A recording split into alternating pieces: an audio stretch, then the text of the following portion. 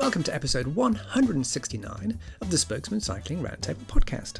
This show was recorded on Sunday 24th of September 2017, and I'm Carlton Reid of BikeBiz.com. The Spokesman Cycling Roundtable podcast is brought to you by Jensen USA, where you'll always find a great selection of products at amazing prices with unparalleled customer service. For more information, just go to jensenusa.com/thespokesman. And now, for a limited time, new customers to Jensen USA who are referred by the Spokesman get 10% off one item. Simply enter the Spokesman, no spaces, at checkout. Hey everybody, it's David from the Fredcast Cycling Podcast at thefredcast.com. I'm the host and producer of the Spokesman Cycling Roundtable podcast. For show notes, links, and other information, simply go to our website at the-spokesmen.com. And now, here are the Spokesmen. And welcome to episode 169 of the Spokesman Cycling Roundtable podcast. And I'm laughing, actually, there in the show introduction because, well, there was an inside joke, which we won't go into unless we get into it in the show, which is very possible because it's an inside joke about one of the topics that's coming up in the show later. So let's bang straight into it. And there'll be two people who need no introduction, and one of them has been on the show before, so that's why he needs no introduction, and that's Richard Wittenberg. Hello, Carlton. How are you today? I'm doing good. See, you are now famous because we don't have to introduce you anymore. If you've been introduced once, we can't go into that long spiel again. Spiel. There you go. I would say infamous, not anything else. But. And we've also nominated you as our expert in a number of areas for this show, including visiting Interbike. Yes, the grudge and the trudge that was Interbike in Las Vegas, which is no more. Yeah, that's the last one. Yes, good point. Yep, as I saw Vegas in the rearview mirror as I was driving, I waved. Goodbye. With only a little bit of sorrow in my heart. With how many fingers? Yeah. And the other person we heard there, and this definitely is a person who needs no introduction, because he's the guy who does the ads, for goodness sake, and that is David Burnston. How are you doing, David? I'm great, and it's Carlton. It's wonderful to have Richard back on the show, isn't it? Yes. Well, it feels like Park City. This is so much inside baseball here. You know, we kind of chat in these. In your hometown, David, where it is snowing at the moment. Okay. Is it really? Yeah, really. Yeah, it started sticking. Yeah, it is sticking. So it started a couple of days ago, and it started to snow. And I had just returned from a vacation in a very warm and sunny place, and so it just felt just bizarre. Aloha. Yes, thank you. We had a wonderful time. So mahalo. But yes, it's sticking. But tomorrow it'll be gone. It's too early for any accumulation that will help those of us who like to slide down hills on planks of wood and fiberglass. So when do you pack your bike away? No, I should be riding back out on the road in a day or so. I do need. We can discuss this. I do need a new indoor trainer, so I'm doing all of my research, and you know me with research, it'll take me a month or two to decide what I want. Mm-hmm. So, no, I think I probably have at least. Hold on, David. You're not just going to call our friends over at Jensen USA and take their suggestion for it? You're awesome. That was great, Jensen. That's jensenusa.com/thespokesman. Yeah, so I should be riding outside in the next day or two, and that'll continue for another month and a half off and on as the snow and the rain come. But then, then I will be in the basement pain cave. Mm-hmm. So, tell us before, how far are you down that route on researching? How many are you pinning it down to? So I started this last year, starting to decide what I was going to change over to. There's some nice options from Cyclops that I'm looking at. Be Cool has some newer ones that I'm looking at. That go uphill. Yes, exactly. Is that the feature you're looking on that one? Yeah. That you can get some hill climbing stuff. Exactly. So, I mean, living here, how can you not practice hill climbing? Exactly. So I don't know. I haven't decided. I don't want to spend $1 bazillion, but at the same time, I want something that has all the features, that will, for instance, I can control it from my Garmin head unit if I want, or I can use it with any of the online services that provide training, like Training Peaks or Zwift. I'm not really a Zwift fan. I don't know how you guys feel about that. To me, I don't like riding the same route every time I go riding. So, David, I live in San Diego for a reason. I don't need one of those things. Yeah, that's a good point. You never have bad weather. Yeah. You know what? And those 3 days, those are God's way of telling you to spend some time with the family and do something other than ride. Right. Yeah, that makes sense. Okay, let's get into the show, and we will start. And I know because we asked this before the show started. Who's watched today's World Championships? And you guys both said you didn't, and that's no real disadvantage because nobody did in the whole world. The live camera feed packed in at about 2 kilometers to go and stayed packed in, so you had no motorbike pictures at all. So you had the commentators floundering, and everybody was in exactly the same position of who's going to come around that corner first. And we hadn't heard the name of a certain Slovakian. Pretty much, I don't think I'd heard that in the whole race, apart from where is he? Or he's 80th. Oh, he's not going to be doing this. And then all of a sudden, he pops up, and as you've seen on Twitter, you guys, he won for the 3rd time. And the most common phrase I've seen on Twitter since then, and I said it, and then everybody else just said it at the same time, was, "What a rider!" ! So what are your, even though you didn't see it, what are your feelings on this race? Well, first of all, I want to know, did they try to blame the camera manufacturer for why there weren't video feeds? But I don't know. No, I can tell you this much, Richard. We can't blame Brian Cookson. But I don't know. Go ahead. I think Sagan is the best thing that's happened to this sport in a long time. I don't think you can come across anybody in the world who doesn't absolutely love him. Mm-hmm. He is a great ambassador for the sport. He's got the right attitude. So I think it's a wonderful thing, and I think he deserves it. And I think he got a bum rap in the Tour. I think everybody thinks he got a bum rap in the Tour, and maybe this actually just kept him fresh for the world. So, Viva Sagan. I want to ask you guys a question. Early in his career, I remember him coming to the Tour of California and seeing him ride there and just being blown away by what an amazing up-and-coming talent he was. But I also remember, and maybe I'm being unfair, but besides the butt-pinching incident, for those of you who don't recall, he was in a race and he won the race and he reached around and grabbed the rear end of a podium girl, for which he immediately the next day apologized and handed her a bunch of flowers and things like that. But am I wrong? Weren't there other sort of immature incidents like that early in his career? There was a whole bunch, wasn't there? That's what I thought. Yeah, totally. Yeah, because he was chubby-cheeked, he was like a young up-and-coming rider, he could clearly handle his bike, but there were a few faux pas there. Yeah. You're right, I'm trying to think of them too, but there was that kind of, before he just won everything, there was that kind of feeling there, that he just had to mature a bit up. Yeah, so that's the question. Did he grow up, or does he have better handlers? Isn't the right word. Does he have a better team around him restraining him, or do we think that he just grew up? So he grew up. Come on, David. Okay. When you and I were young, didn't we make stupid mistakes too? No, I never did. Yeah, I didn't either. I think we made some mistakes together at one point. Okay, I just was wondering. But and the other thing is that there was somebody riding around Park City. This is no joke. 3 weeks ago, maybe 4 weeks ago, who just had absolutely no manners on the road and was wearing a Bora Hansgrohe World Championship jersey, and that just pissed me off. But anyway, no, he is an amazing cycling talent.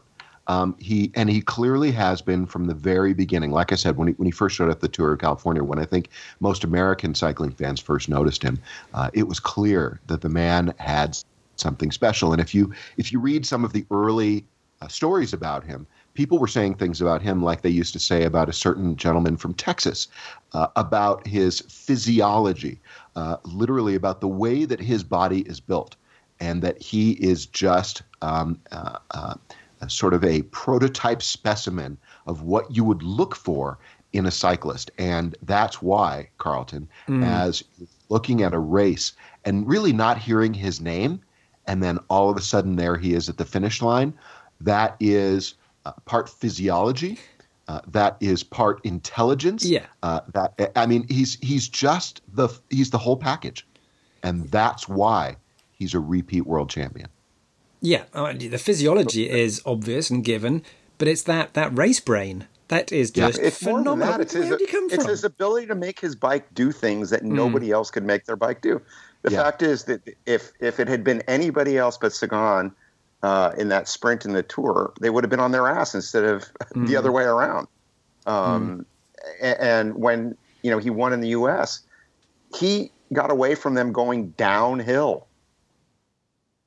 And it was clearly because he just knew how to get his bike to go around the corner. It's maybe we're getting to the tip section, so a little bit soon. But one of the tip is, come on, folks, going uphill is great, and getting up there to the top before anybody else is great. But if the finish line is at the bottom, you got to ride your bike fast downhill too. And Sagan's as you said, the perfect package of all of those things. I don't know a lot of people that can, wheelie and ride on a road bike. And you watch this man do it, and he makes it look so effortless. Easy. Yeah. Okay, let's get away, because maybe you never know. People might actually not have watched the Worlds, and we're now spoiling it. Too late. But as I said, nobody's watched the Worlds. Maybe they will actually bring some footage where they found it, and we can actually see that closing 2 kilometers. Because I won't spoil it for you right now, guys. But there was something happened in that 1.5 kilometers that changed everything, and we didn't see it. So that's kind of annoying. But it also means there's some kind of like Easter egg coming up. Now, David, you mentioned podium girls, and here's my segue for today. And that is the Giro is going to be going to Jerusalem. It's going to be going to Israel. It's even starting, and this is where we can get into hyper-Jewish topics. It's going to be starting on the Sabbath, on a Friday, where let's just explain this for people who aren't Jewish.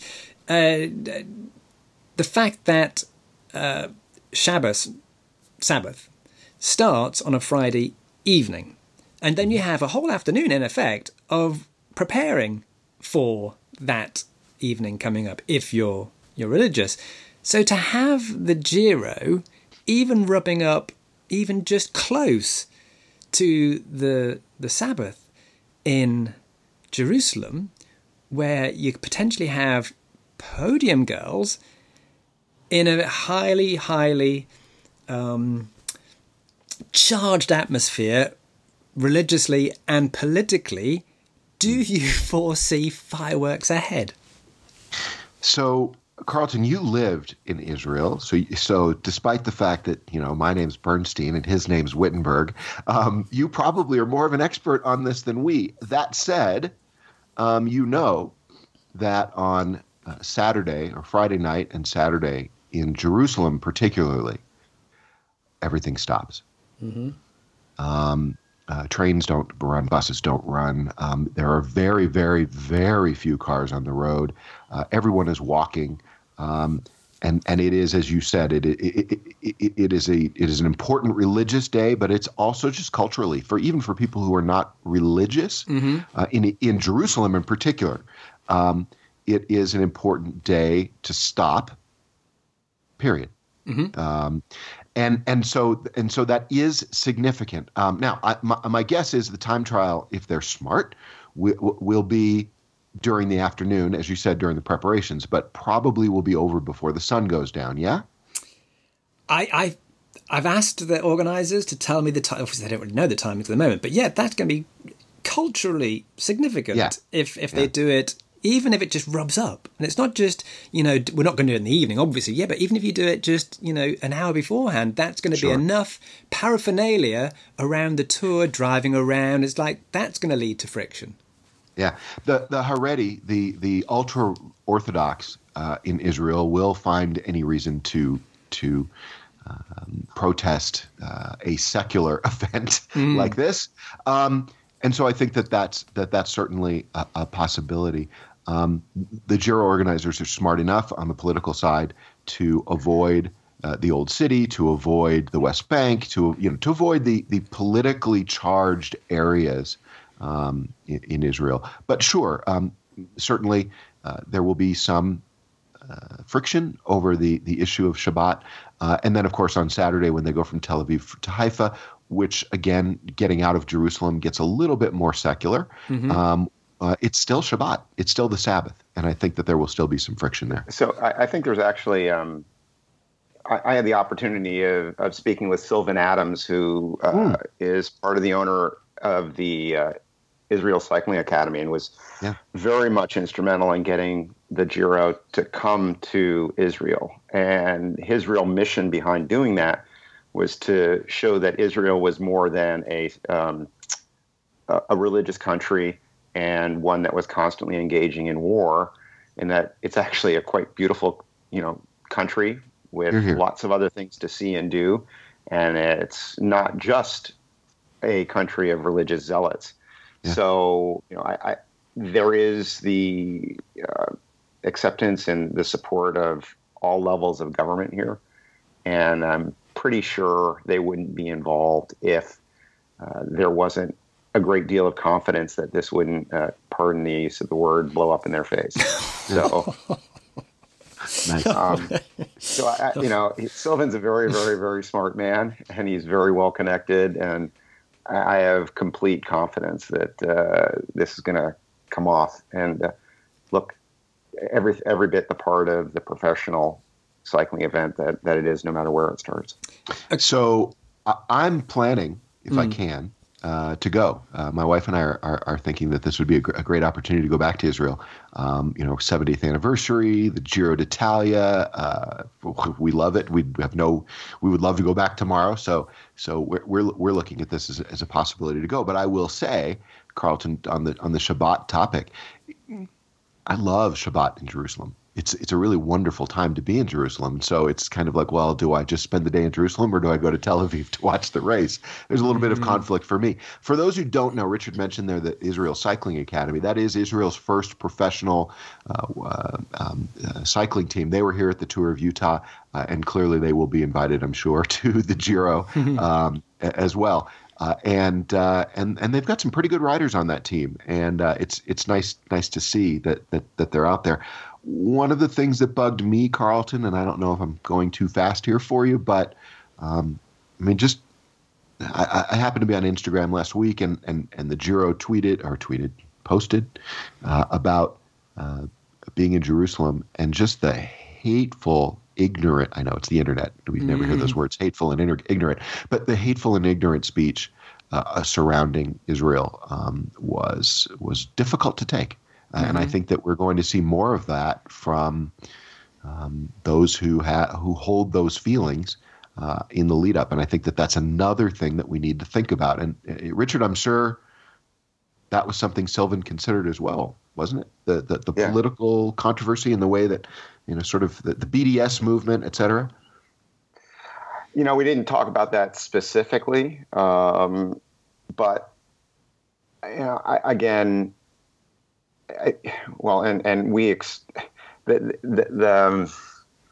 do I say this? It is Sunday morning, folks, and we were just at Interbike for 5 days, so the brain is not functioning so well.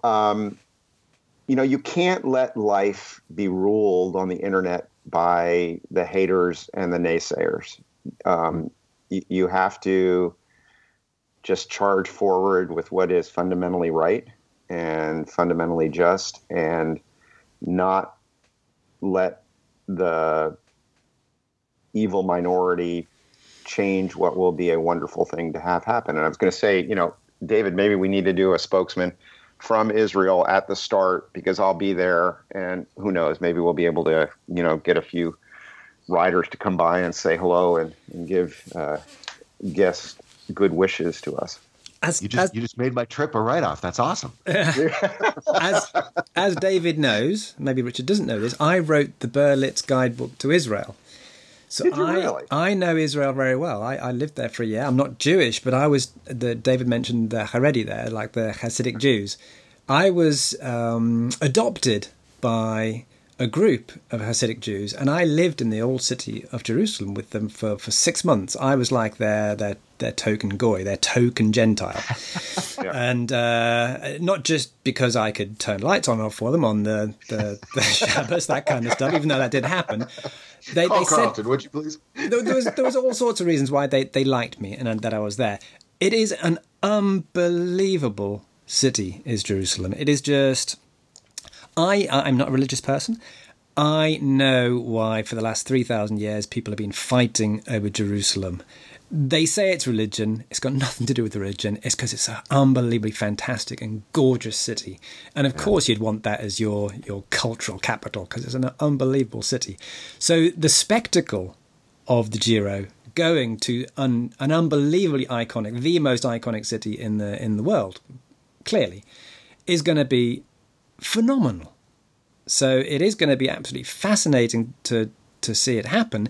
I do worry that there's been very little protest from the Palestinian side so far. I can imagine that will ramp up and ramp up and ramp up before the tour starts. Do you think that could mar the tour? Well, I suppose, Giro means tour, right? Mm-hmm. So of course, there's always that possibility, but I think that I don't care which side you're on. There are the political minds within each side who understand what an effect that could have on the hearts and minds for your side if you misbehave in that way. I think there could be demonstrations. I don't personally believe that anyone is dumb enough to do the kinds of things that you're, I think, hinting at such an international. Well, I say that, and then I think of the Olympic 1972. So exactly. I suppose anything can happen, right? I was thinking more where boycotts rather than bombs. Boycotts for sure. Bombs, I certainly hope not. One of the things that's interesting is that people are saying, "Oh, I can't believe they're leaving Europe and they're going off of continental Europe and blah, blah blah." Do we forget that the Giro went to Northern Ireland? And I haven't done the distance, but I'm going to guess it's not too different if you went from from Italy to Israel versus Italy to Northern Ireland. Wasn't it Dublin? Was it Dublin? I thought it was Northern. Okay. Hang on, that might have been the Tour de France. I was there, so maybe that was the Tour de France. So that was a tour. No, you're right. Sorry. So yes, the Giro was definitely Belfast because they went past the Titanic, didn't they? Sorry, I do apologise. Yeah. And then it was the Tour de France, that went to Dublin because I was at that one. And there have been rumors of the Giro going to, of all places, Washington, D.C. and Japan. Yeah. So I think, and of course, Richard, you'll know more about all of that, but I think that the Giro is looking to widen their audience, perhaps. Yeah, I wish I could say I do know more. They're I kind of stumble into bits and pieces and retain them, and I haven't stumbled into enough of those. But yeah, there's clearly, and I think they're using Formula One as a template, and it used to be Formula One was very centralized in just continental Europe, and then they learned that to really make it a global sport, you actually have to bring the sport to where people are and get them involved in it. So, clearly there's a race within a race, and the race is how do you become as important as the Tour de France, and how do you and all of the geopolitical issues that are going on there, and so clearly. The Giro is number two, and how do you become number one or even become close in importance to the Tour de France? And so I think smart minds are looking at how do you do that, and they're probably looking at starting or having the race be in different places to help enfranchise that viewership. Well, and what's fascinating it's true. What's fascinating about that, though, is that if for those of us that are cycling fans. I think among many of us, we believe the Giro is the, if I can say this, the more beautiful event. With in a lot of cases, in a lot of cases. Well, look, I love the Tour de France. We've discussed that, but from a lot of times there's more difficult, more interesting stages. I just find that a lot of times the Giro is a more challenging event. Not to say that, I mean, any Grand Tour is challenging, but I don't know. I just have a sort of a soft spot in my heart for the Giro. Let's move on, and let's move on geographically. So we've been to Italy there, and we've been to Israel. How about France? Not for the Tour de France, but Vive la France, because there's a new French leader. And I'm not talking about Macron. A certain Brit has been knocked off a pedestal. He reckons unfairly. I know he's been complaining that he had all the votes in the bag to become the returning UCI president, but Brian Cookson was knocked off that spot by a Frenchman. So was anybody expecting that? Does anybody really care? Yeah. Oh, that is so cruel. Okay, look, the previous administration was so widely disliked, and there was there were so many accusations of so many different things. I won't even get into it. We all remember how I mean, especially on this show, the way that we talked about the UCI. Have we spoken that way about the UCI? Certainly as much or anywhere near as much since Cookson took over? No. But I look at Cookson as, since he didn't win, and I think that those who voted looked at him this way as well, as sort of an interim head, a transition. Oh, that's a good point. Yeah. And I think that now they're thinking, okay, we've had sort of our buffer, our amuse-bouche, and now show title. And now we can really move forward and really make the changes that everybody likes. Does that make any sense to you, Carlton? It does. I mean, almost as though because we had such a firecracker of a previous UCI president where, we would be on the show every single time because there was so many crackers things going on. And even though he didn't do anything incredibly crackers compared to McQuaid, it's just been very quiet. And it almost feels as though not a lot has gone on. I think a lot of the people reckon he didn't do a great deal on motor doping. He didn't do enough on other issues connected with doping. You mean like motorcycles running over cyclists? Yeah, that's a good one. Yeah, there's quite a few issues where people have thought he hasn't taken a fantastic stance. And just Brexit. I mean, that's why he got voted out. It's all Brexit. So Brexit's fault. We blame everything on Trump. Got it. Okay. No. That's Theresa May. That's not Trump. You can't blame Trump for that one. But do we know much about? I'm gonna murder his name here. Lapitient. Do we know much about Monsieur Lapitient? No. Okay. I now follow him on Twitter, so I guess I'll learn more. I mean, clearly I knew Brian Cookson a lot better than I know this new guy. But let's see what he does. Well, let me ask you a question to you guys. If you were going to give him a mandate of what he needs to do to actually make this sport grow, what would you tell him he had to do? Can that be my tip? I love that when I'm on, we still talk about tips. That is such a big question. So I have an idea. I have an idea, and that is, I was talking to somebody on my last trip over for business to visit my colleagues in Belgium, where everyone's a cycling fan. We were discussing. It was during the Vuelta, and we were discussing Team Sky. In particular, we were talking about Chris Froome. And everybody was saying, look, in the Armstrong era, if you will, apparently their team did so well because they were so good at making sure that their riders were pharmacologically prepared for the race. That wasn't the word. That was very well said. Thank you. With Sky, that team has so much money that as a result, Chris Froome is able to do the Tour of Vuelta double, and perhaps maybe if he decides to go for the Giro, do a triple, an annual triple. With that said, I wonder if one of the things that might even out the sport is, and this may not be the right term for it, but some sort of a salary cap.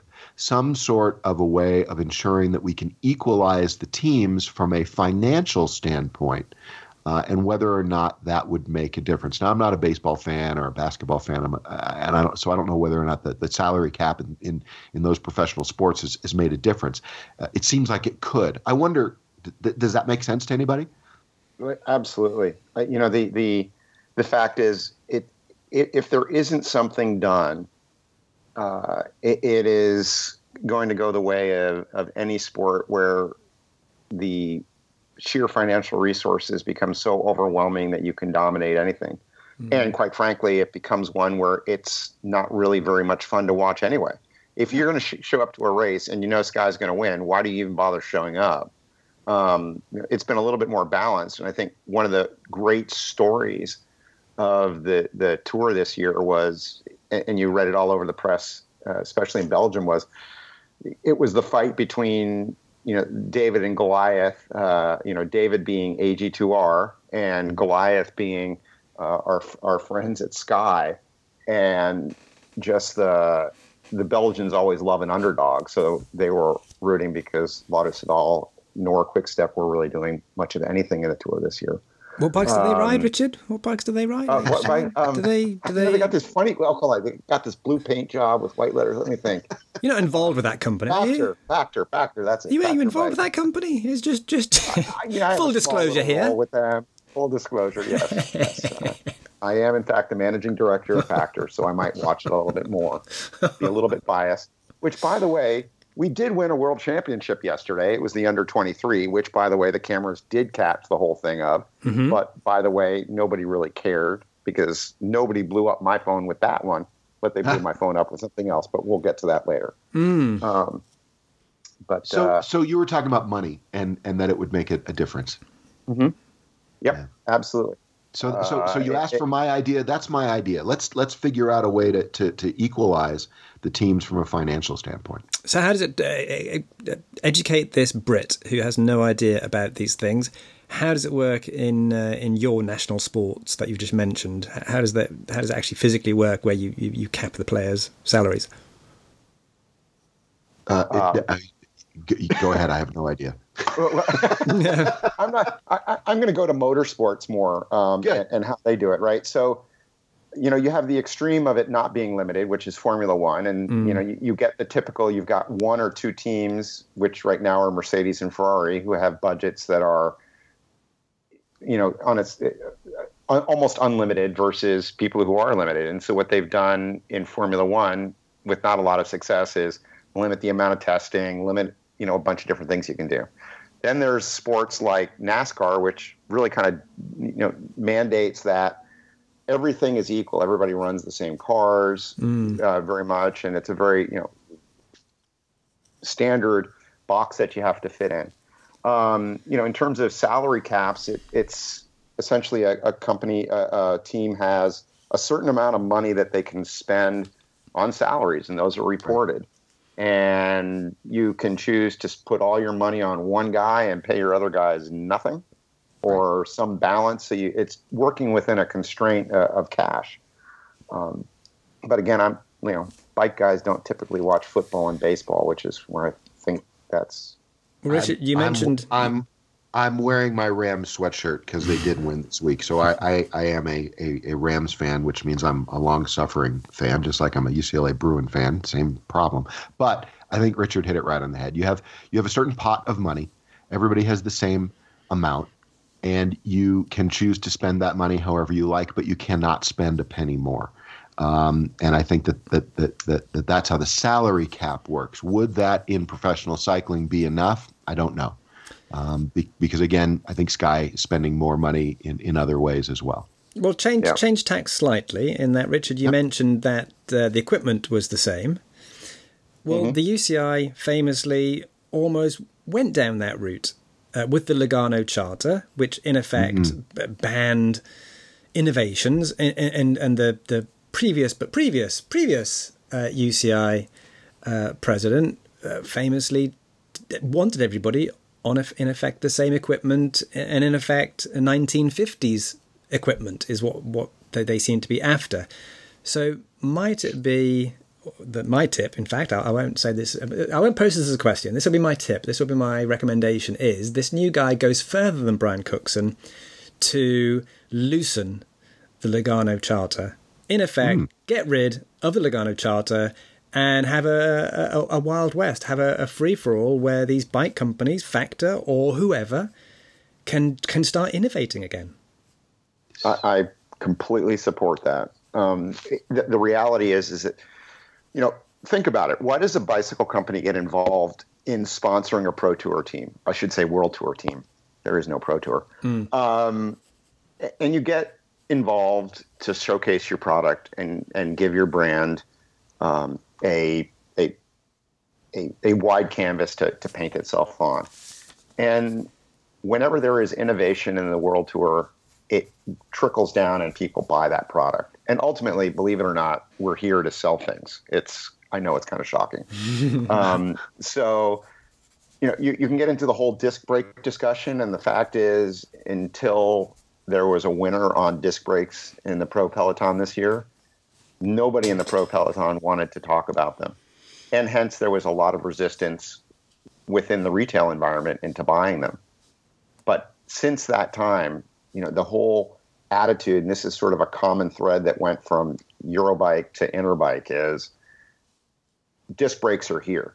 And the reason disc brakes are here now, even though they've been here for, 4 years, 5 years, is because guys in the World Tour were using them. They validated that technology, and now consumers need to, or may want to, go out and buy another bike, which helps us buy and invest in the World Tour. So it's only good for them if they can loosen those constraints and let us have a bit wider of a canvas to paint our beauty on. David, where do you stand? Do you agree that? Rip up the Lugano Charter? Well, I think I think that we need some guidelines around the bikes that are being ridden. Even in Formula One, even in NASCAR, I think that I wish Donna was here. I think that there are guidelines around what's being ridden. There are. Yeah. And I know that here on this show there was the much pilloried decal program, the UCI decal program. My new bike that I'm riding has a decal on it.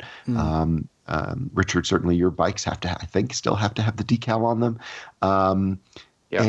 And so I think that there do need to be guidelines. Do I think that everybody should be riding the same bike? Absolutely not. Because just like in NASCAR and in Formula One, in cycling, the innovations that, as Richard said, the innovations that come to the racers eventually trickle down to us Freds. And we want to ride those because we're Freds. And that's a good thing. The suspension in mountain biking started on the race circuit before it came to my bike. Disc brakes. All these different things that we can talk about. TT bars. There's your segue. Yeah, we'll do that. all of these different innovations started in racing on racers' bikes before they came to the consumer. When I was at way back in the dark ages when dinosaurs roamed the earth, when I was back at Tioga, when we came out with a new product, we put it on Johnny's bike before it went out on a Diamondback or a Raleigh or a Trek, because that way we were able to test it. We would get test reports from John Tomac. We would get test reports from Tinker Juarez, and it was those guys that helped us shape the products that eventually hit the consumer's bikes. So please do not over-limit what goes on a racer's bike. But I think that there do need to be some parameters. Do you think this is one of the reasons why the Little 500, the Indiana University race founders, maybe, because they're all on the same bike? No idea. That's a good question. They're rather archaic old bikes too. Yeah, they're POSs. I mean, they're something you would buy for $100. You would find pull out of the trash heap and did it. When I was with Brunswick, Roadmaster was the sponsor, and it was a bike that was essentially what we would sell to Walmart for at less than $100. One piece cranks and the whole thing. But it's a different kind of event, and I don't think it would be as interesting for manufacturers to get involved in it, because it's not at all relevant to what the market is looking for and what they want. Richard, it was just my excuse to put in a link for Breaking Away. That's all. Okay, there you go. See that on my screen. Carlton, I want to ask you, you brought up the words motor doping, and I just want to ask you guys just briefly about that. So we had the young lady in the Belgian racer, and she was caught motor doping. I want to ask you guys, is this a realistic concern? Is this really something we think people are attempting? Ask the manufacturer first, I guess. I said guys. Yeah. Well, Richard, you go for it. Can you just give me the easy questions, please? Because the hard ones, don't I pay somebody to answer I want to know somebody to answer the hard ones. Is it a real concern, or is it something? Is it something made up? Well, I think it obviously is something that's not made up, because there was somebody who was caught doing it. Number one, the ability to keep secrets anywhere that would be that noticeable in the team truck, something like that. I find it very hard that a charger could be put to something without anybody seeing it. It just seems highly unlikely that somebody could get away with it. Maybe in a one-day race where, the guy shows up, pulls the bike out, rides it, and comes back. But in a multi-day race where, everything is open to everybody to see everything, I find it really hard to believe that it's happening. Are the bikes really cool? Would I like to have one so I could beat up people on my local club ride? Hell yeah. But is it making its way to the pinnacle of the sport? I would find that very, very hard to believe. But I've been wrong before, and I'll be wrong again. Yeah, I guess until we see a different bust to that Dutch rider, then Belgian. All we can say is Belgian. All we can say is we don't know at the moment. Yeah, and see, Richard, I agree with you. And we've both been stuttering as we've been talking about this. I find it very, very hard to believe that this is a real concern. And of course, I'll eat my words in a year or two, I'm sure. But I just feel like this is something over nothing. A tempest in a teapot, can we say? Mm-hmm. Mm-hmm. Or something to make Cookson look good. Oh, I guess it didn't. I'm sorry. Okay, just wanted to know your thoughts. No. Yeah, I was talking with Ryder the other day, and I said, "How do people even think that?" And he just shook his head, and he said, "I have no clue." But it's sensationalism, and it's if it blows up on YouTube, it must be the truth. Yeah, right. Media, right. Right. Okay, let's carry on going forward, and we did get a slight mention of a certain stem that broke. But Richard, you're gonna introduce this for us. What exactly happened? I get to actually get up on a soapbox. Mm-hmm. Go for it. As I'm sitting on a Bosu ball here on my desk, trying to do a little core workout as I'm talking about things. This I think I woke up Tuesday morning to my texts and my inbox and my Facebook posts about a certain AG2R rider's TT bike with bars that the extensions came away from the base bar. And I now know what going viral means. I had never seen anything spread like this as quickly as it was. And I think what was really, really concerning about it is that nobody bothered to ask the question, what happened? Everybody was jumping to conclusions. everybody was, I wouldn't say everybody, there were just a whole bunch of people just assuming the worst. And, it was, I think it was most frustrating in terms of dealing with the media. Sorry, Carlton. Because only one guy bothered to pick up the phone or send me an email and say, Richard, what really happened? Mm-hmm. And so to sort of give everybody the background, an AG2R rider who rides for actually the development squad, which is not part of the pro squad, had jumped on a TT bike of ours and asked the mechanic on the start line to raise the extensions 1 millimeter. And the mechanic was actually not the primary mechanic. The mechanic was actually sort of rented for the event because the primary mechanic was on holiday. And so you have a new rider with a new mechanic. The new rider, oh God, this goes to one of the tips too. If you're racing, never change anything the day of a race. Mm-hmm. And then 2, to mechanics, if you don't know what the hell you're doing with something, don't touch it. He added the extra extensions, and the way these extensions work is they bolt directly into the base bar.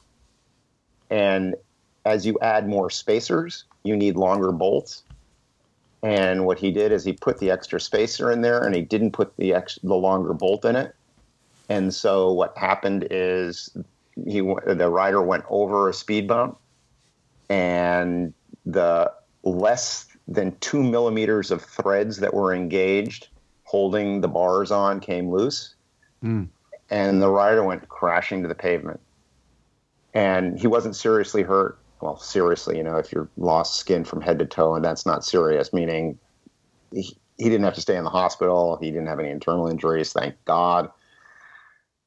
And everybody was, running and quick to judge that, there you go, the industry doesn't take enough care to make sure that everything is safe, and they're making products that are inferior, and that carbon fiber isn't safe, and this isn't safe, and that isn't safe. Number one, it had nothing to do with carbon fiber. Mm-hmm. Nothing. Number 2, it did nothing, had nothing to do with a defective part. What it had to do with is human error. And guess what, folks? We're human, and we make mistakes. And that mechanic made a mistake, and the rider made a mistake. And, it was just amazing to me.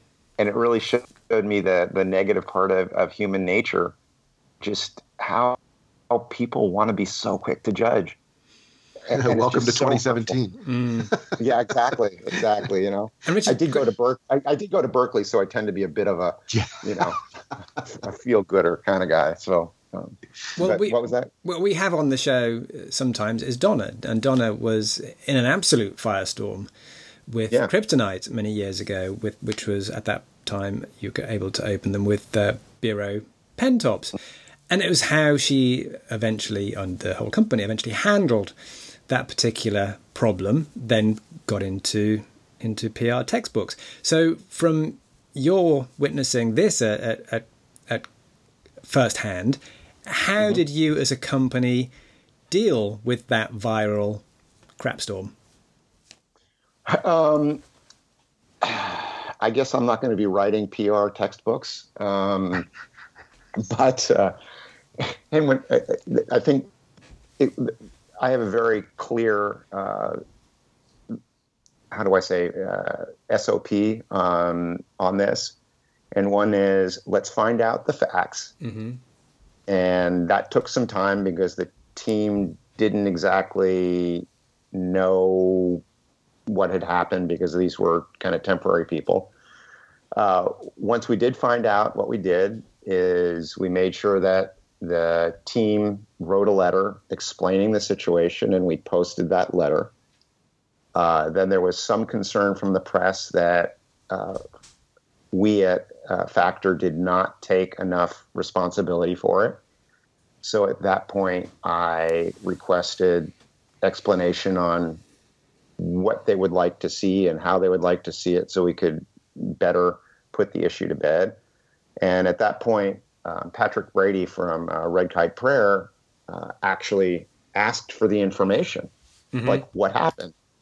And I went out and I got it. There are pictures, and if anybody wants to see it, it's on Red Kite Prayer, and it goes through very, very detailed explanation of, what the bolts were, what was added, how much lead was engaged, all these types of things, and it's pretty much died down after that. But it got picked up by ESPN, and they ran it.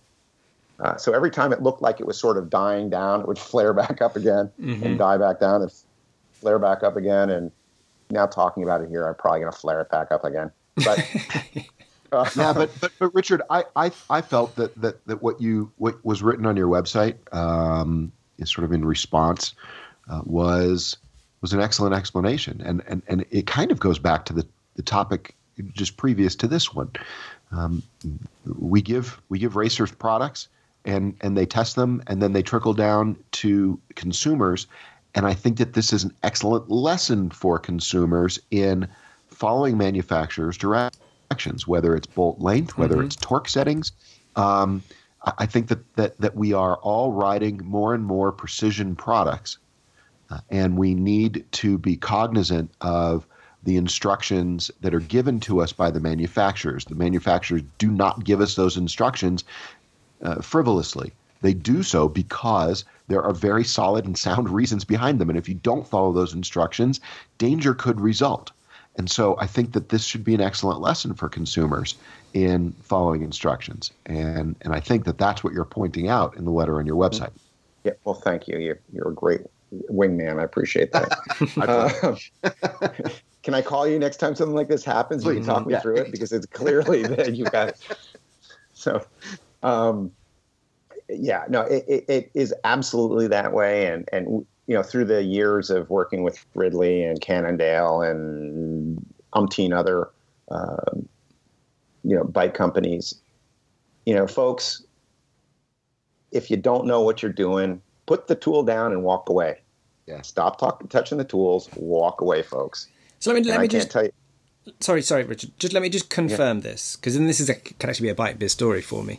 In that you literally had only one call, and that was from Patrick on this. And what about internationally? Do you know if there's any other calls went out? Nothing. Zero clarification. Just hit share and let it fly. Interesting. Okay. Yeah, well, that's probably a bite biz story for me then, that nobody followed up on this apart from Patrick. Okay. Yeah. And you. Now, I mean, I saw the images. I'm going to be completely transparent here and say I saw the images. It just passed me by mostly. I didn't see it as an industry story at the time. I was clearly doing some other things. There's a whole bunch of big stories that passed me by this week in the real world. Never mind in the bike world, because I was concentrating on certain stories I was doing. But now I shall plug both Factor and Patrick, because Patrick clearly did a good job there. Now, I do want to clarify, there were certain friends of Rob and mine who went to bat for us and just said, hey, look, they don't make crap. These guys know what they're doing. Let's figure out what happened. And then somebody actually did follow up and found out what happened. And Dave Kasel was very instrumental in sort of starting the conversation with the media about why aren't you finding out what's going on? And I think it on the good side of things, you find who your friends are. You find, who really, has your back and who wants to see you do well. And, that was very heartening for Rob and I as people starting a fledgling bike company, to know that there were so many people there behind us and really came to our defense. And I think that's the real good thing that came out of the whole thing, out of the whole event. But I think that just Googling around about this and seeing it on what we would normally consider mainstream sports websites, to going to your point of it going viral, when you see it on these mainstream websites, who clearly never cover cycling, it's like the Sunday evening blooper reel on the sports, the local sports channel. And that's concerning, because if that's the image that people have of cycling today, You know, what does Chris Smith say? It's dangerizing cycling. I think that it's not good for our sport. Let's put it that way. Well, let's spin that around and say there's no such thing as bad publicity. If you're getting Factor on ESPN, even if it's ostensibly somebody crashing off a Factor, we now know the facts there. But is the very fact that the brand is on there, Richard? Is that not a huge fillip for the brand anyway? Even though it's actually a bad news story in many ways. Where's Donna when you need her? You can look at it. You can look at it both ways, and I'm clearly trying to look at it in the positive light. And I think it could have been all positive if somebody had just said, and the reason this happened was because the wrong bolts were put in. Mm-hmm. Yeah. Right. Mm-hmm. And the fact that wasn't asked is what kind of caused a real challenge for us. But look, when you look at when we consider our biggest challenge in marketing the brand, certainly brand name recognition is something that we need to develop, and more eyeballs seeing the brand are good. And as long as people remember seeing the brand and not why they saw the brand, heck yeah, it's good stuff. So the video I'm looking at, where the rider is actually falling off, he's actually left the brand name just perfectly visible. So, you know, that leg could actually have obscured Factor, but it's not. You can see the whole word. So from my point of view, as a communicator, I would say that's got to be a good thing, because you're on mainstream media. The brand is out there, and people won't clock this for the next 20 years. They'll just see Factor as a name, and I don't think people will associate you with a crash. I think they'll just associate with you, oh, there's a company called Factor in 6 months' time when they're coming to make a bike purchase, and they've never heard of it. They may have heard of Trek. Hallelujah. I think that's Carl, what'll pan out. Okay, Carl, I'm going with you, man. I like that answer, and when I sit in front of the board of directors next month, that's what I'm going to say. There you go. Treat it as, here's all the coverage we had last month. That's right. Look at that one. Can't you talk about Benoit winning the under-23 World Championship yesterday? Not yesterday, the day before. Mm-hmm. Can we get half that amount of press about it? No, come on. That is gold to get that much coverage. I know it's incredibly annoying for you, but at the same time, you've got a brand new brand in front of the world in a way you never planned and you wouldn't want to plan, but that's what's happened. So go with it. All right. I'll roll with the punches. Roll with it. Okay, at that point, we will cut to an ad break, and we will bring in a robot, David. We'll bring in a pre-recorded message from David. No, we won't, because yes, I'm here. No. You're not going to do it live again, are you? I'm going to do it live. Oh, and you know why? No. You know why I'm going to do it live? Why? I love these guys. This is our longtime, very loyal advertiser, and that is Jensen USA at jensenusa.com/the spokesman.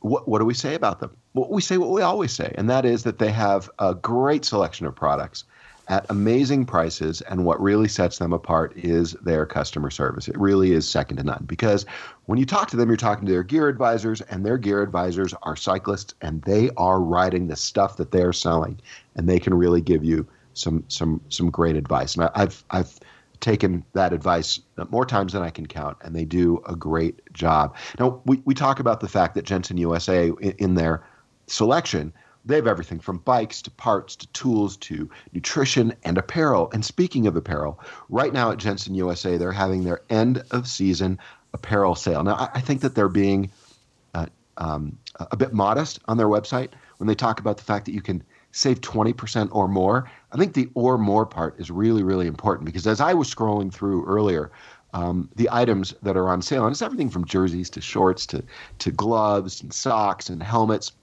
I'm not seeing a whole lot of 20%. I'm seeing a lot of 50% and 51% off.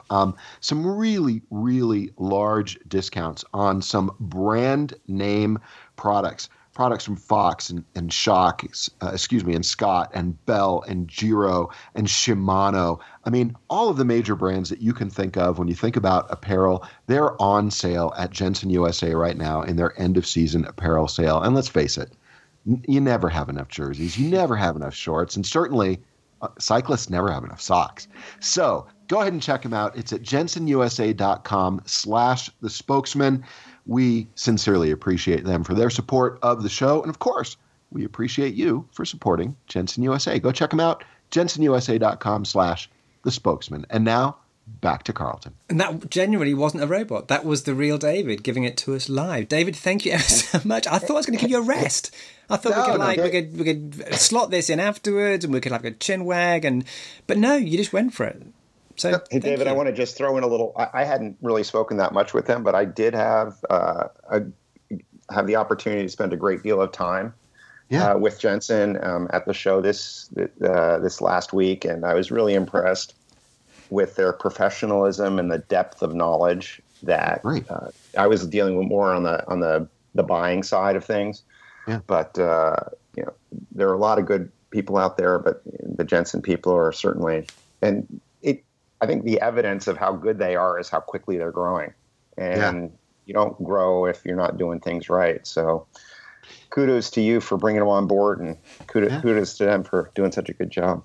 They're good people, and if anybody's interested, you can go to a website. It's got a bunch of dust and cobwebs on it. It's thefredcast.com, and if you go check that out, there's actually a video of me interviewing the owner and founder of Jensen, and it was from when I was doing Interbike TV. I don't know, about 25 years ago, but go check it out. It's interesting. The foundational story, the culture behind the company. They're good people. So there you go. Let's talk about Interbike. And when I say let's, I mean let's get Richard to talk about Interbike, because neither me or David actually went this year. So this is all going to be on Richard. So Richard, is it possible for you to give a thumbnail sketch of what went on this year and how people were thinking because they're waving goodbye to Las Vegas? I have a question first. Can I? Go for Richard, it.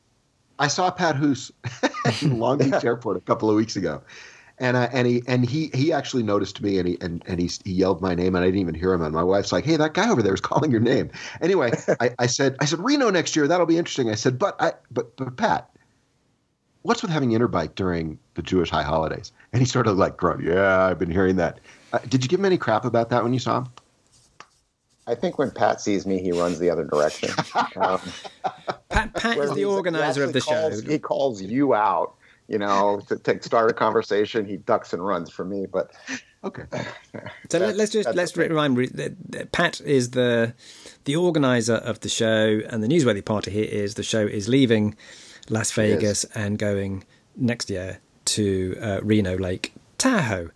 So same questions again there then, Richard. What was it like, and what was it's okay, David. And what was the feeling like generally on leaving Las Vegas?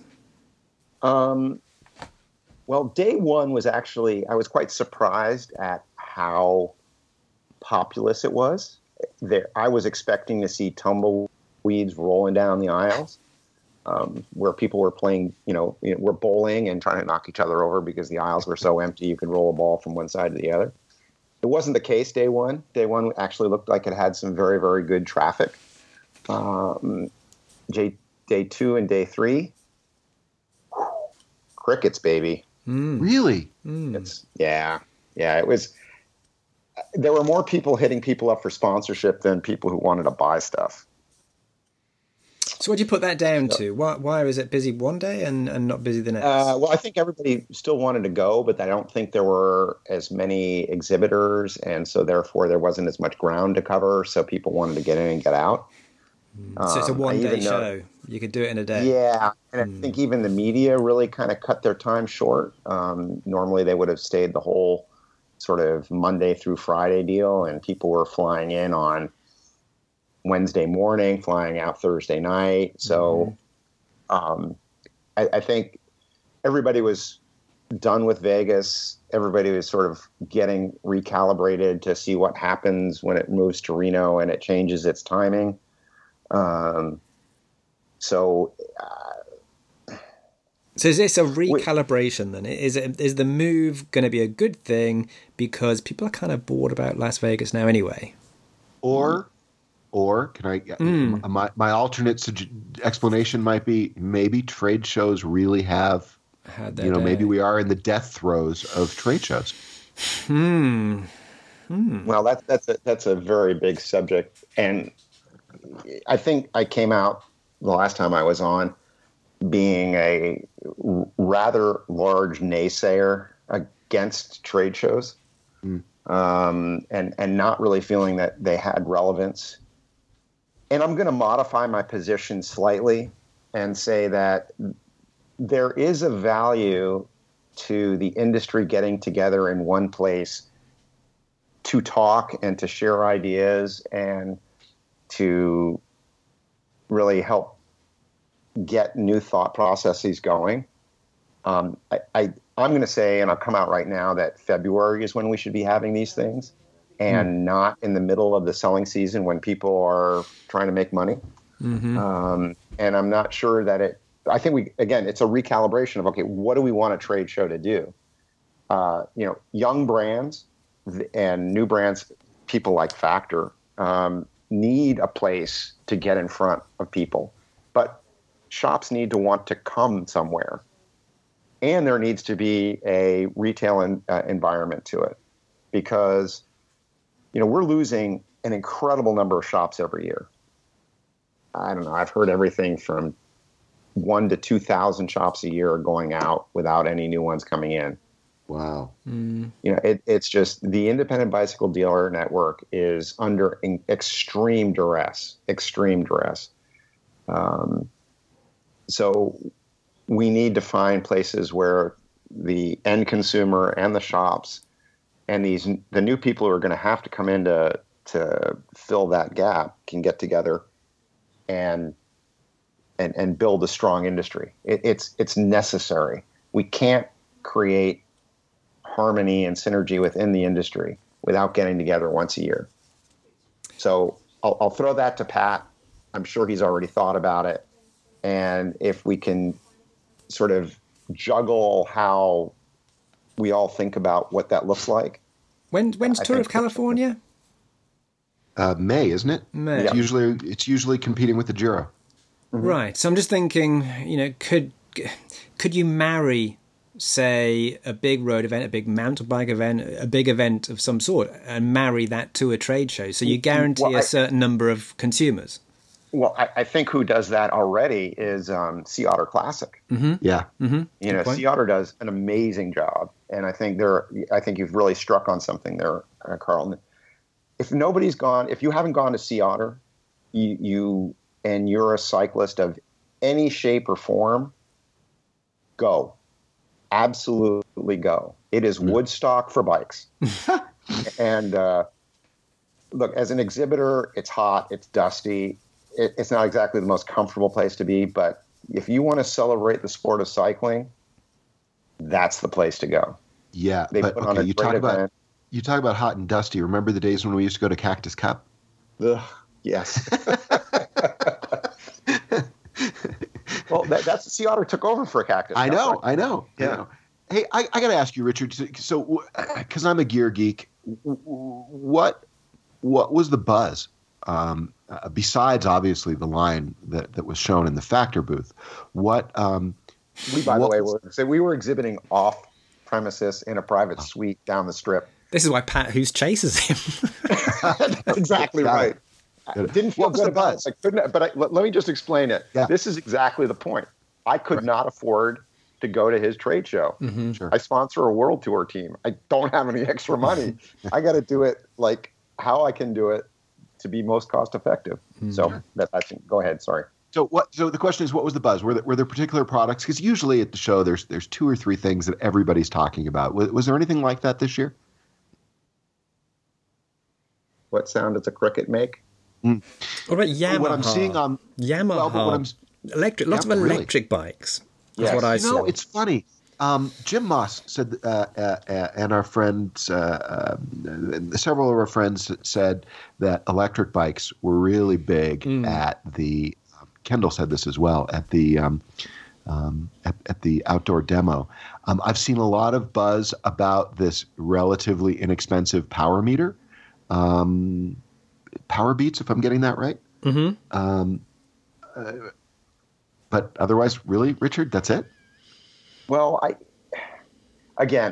I'm saying this because of where I was orbiting, and Yeah. I'm not a journalist, so I wasn't orbiting trying to find the new hot thing. The general tone was, and I talked to suppliers and, friends from way back, and it always goes to, well, what do you think about the show?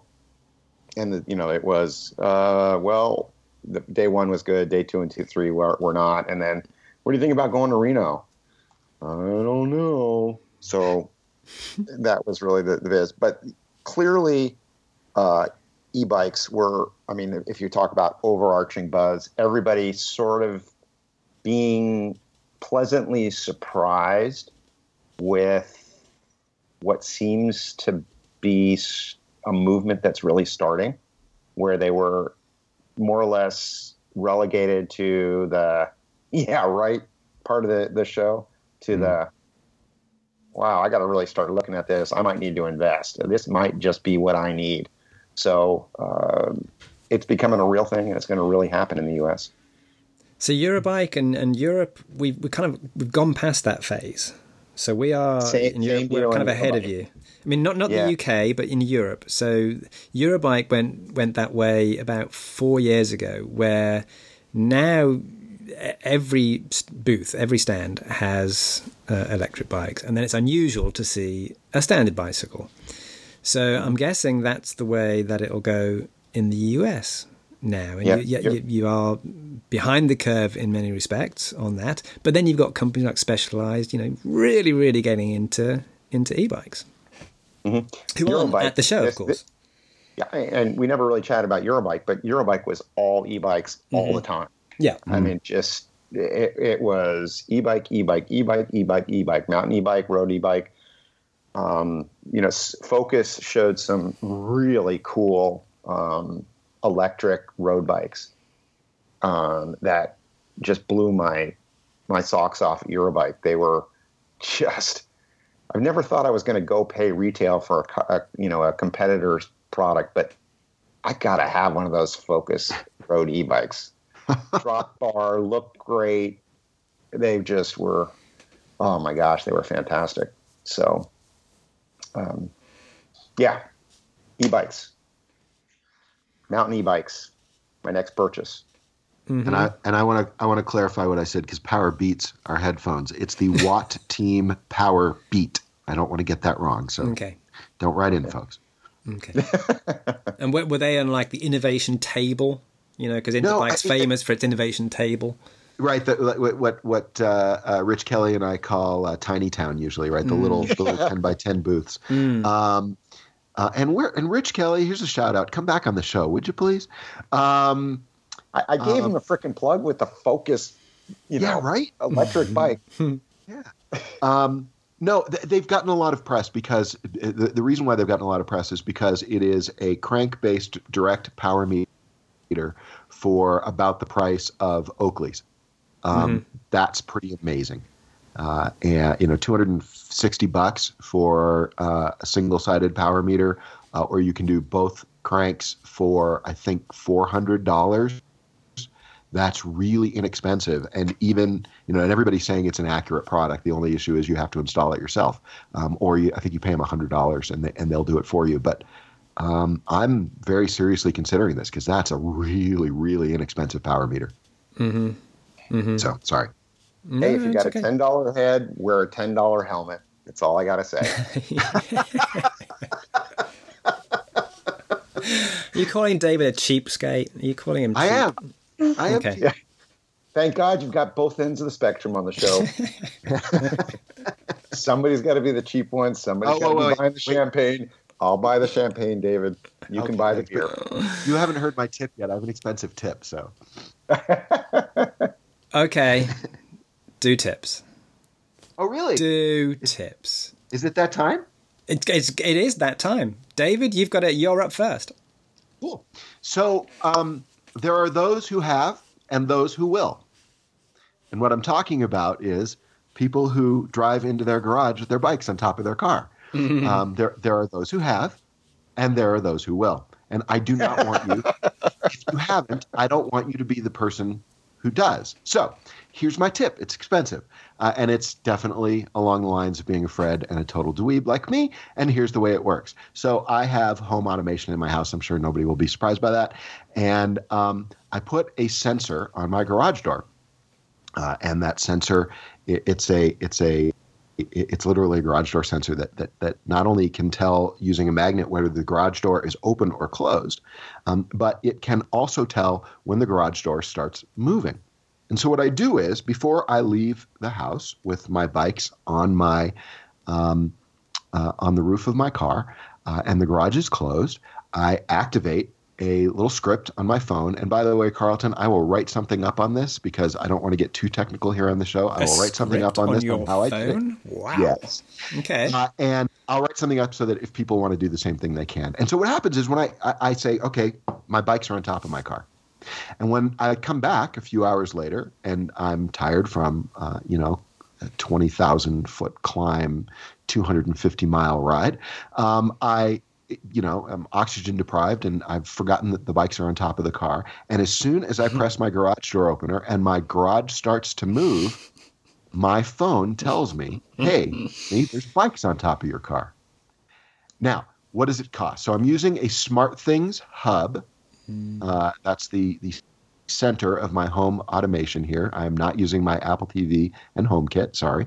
And I'm using, I believe it's a SmartThings multi-purpose sensor. I also have a gizmo inside my car so that my house knows when my car arrives and turns my lights on and does fun stuff like that. And so when the hub notices that the garage is moving, it then just sends a text message to my phone that says, don't drive into the garage because your bikes are on top. David, you're from the future. You are from the future. I am. And come join us. It's sunny and warm here because of global warming. And anyway, there used to be all kinds of apps for this. There was a great app that I used to use on my iPhone. I probably talked about it here on the show years and years ago. The problem is the guy decided to stop updating it, and I needed to find a way to make sure that I didn't become the guy who drives into the garage with his expensive bikes on the roof. So I came up with this solution. It works great. I will write up a little blurb on this, and I will make sure that I put it on a blog somewhere, and then you can link to it in the show notes. Questions? David, I'm blown away. Well, my mouth is so open, my chin is hitting my keyboard that's below. Didn't Yakima make a little card that you could put on your rear view mirror that said, bikes on the top, stupid? That is far too low tech for me.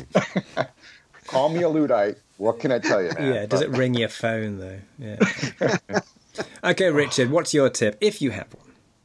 If I have a tip? As my daughter will tell you, I'm all full of tips, none of which she listens to. That's the beauty of being a 17-year-old.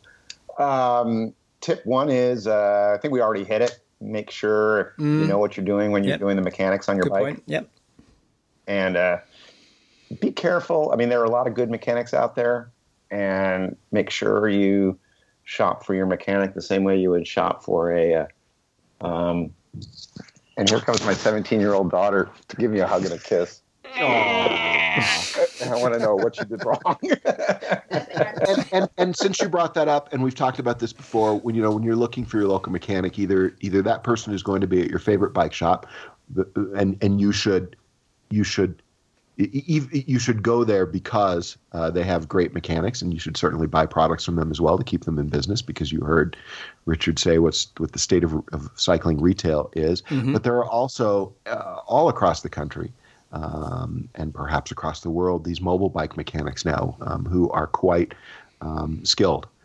And certainly you should send some dollars or some pounds or some euros or some Swiss francs their way as well. Or some shekels. Exactly. Wow, how topical. Wow. Okay, and my tip. Did you say shackles or shekels?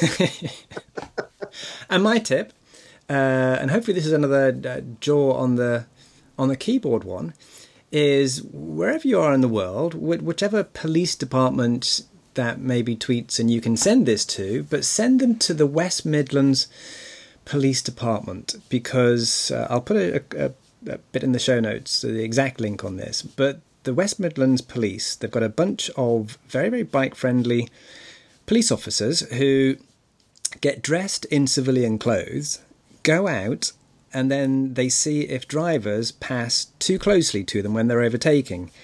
And if they do, and they're riding their bikes when this is happening, if they do, they've got cameras on their bike, but they then radio ahead to their colleagues in uniforms who put the blue lights on, stop the motorist, tell them what they've done wrong. The cyclist then, the police cyclist catches up, shows them on the video, you passed me too closely in your car there, or your van, or your truck. Do you want to be fined, or do you want to go on a driver re-education course? This program has been going for a year. I ran a story on it on Bike Biz last year. It got 7,500 Facebook likes, this story, when it came out. It went viral. So they had a full year of doing this program, and they have had a jaw-dropping 20% reduction in KSIs, so killed and seriously injured, of cyclists in this specific region. It is going all over the UK. Many UK police forces are now copying the West Midlands and doing this. When I put this on Twitter, or when anybody sees this on Twitter in the UK, you find people sending it to their local police force and saying, can we do this, please? So my tip would just be, send this on to your police force and see if you can get the exact same thing, because this can genuinely create safer roads in your area for you as a cyclist and for other cyclists out there. And it no doubt has an absolute benefit for horse riders, for any other vulnerable road user, because it's making motorists think, no, you cannot overtake them with 1 inch to spare. You've got to give vulnerable road users a lot more space. I love that. Show notes? It'll be in the show notes. You can, if you want to follow the Twitter account, it's at TrafficWMP. Let me just check that. Is that WP? I'll check that while I'm going on. But they are, let me just type this out, because it's an account that's well worth following, because these guys, it's run by these police guys who are so pro cycling. It's unbelievable. I mean, they will take criticism from motorists about this and completely deflect it. And it's Traffic WMP. I was right. So that's another tip then. So follow Traffic WMP on Twitter. Even though there are West Midlands UK police force, very well worth following wherever you are in the world. Okay, so that has been episode 169 of the Spokesman Cycling Roundtable podcast, and we have had the wit and wisdom of Richard Wittenberg, and we have had the brains and the beauty of David Bernstein. I was struggling there for an alliteration there, David. So you got brains and beauty. How about that? And thank you ever so much for subscribing to the show. Thanks for telling your friends about the show. And as you've heard us talk about, there are show notes where you can find out all the things I've been talking about in this show, and that is at the-or-hyphen, whichever way you want to say that, spokesmen.com, and we will be back in a couple of weeks' time. In the meantime, do get out there and ride.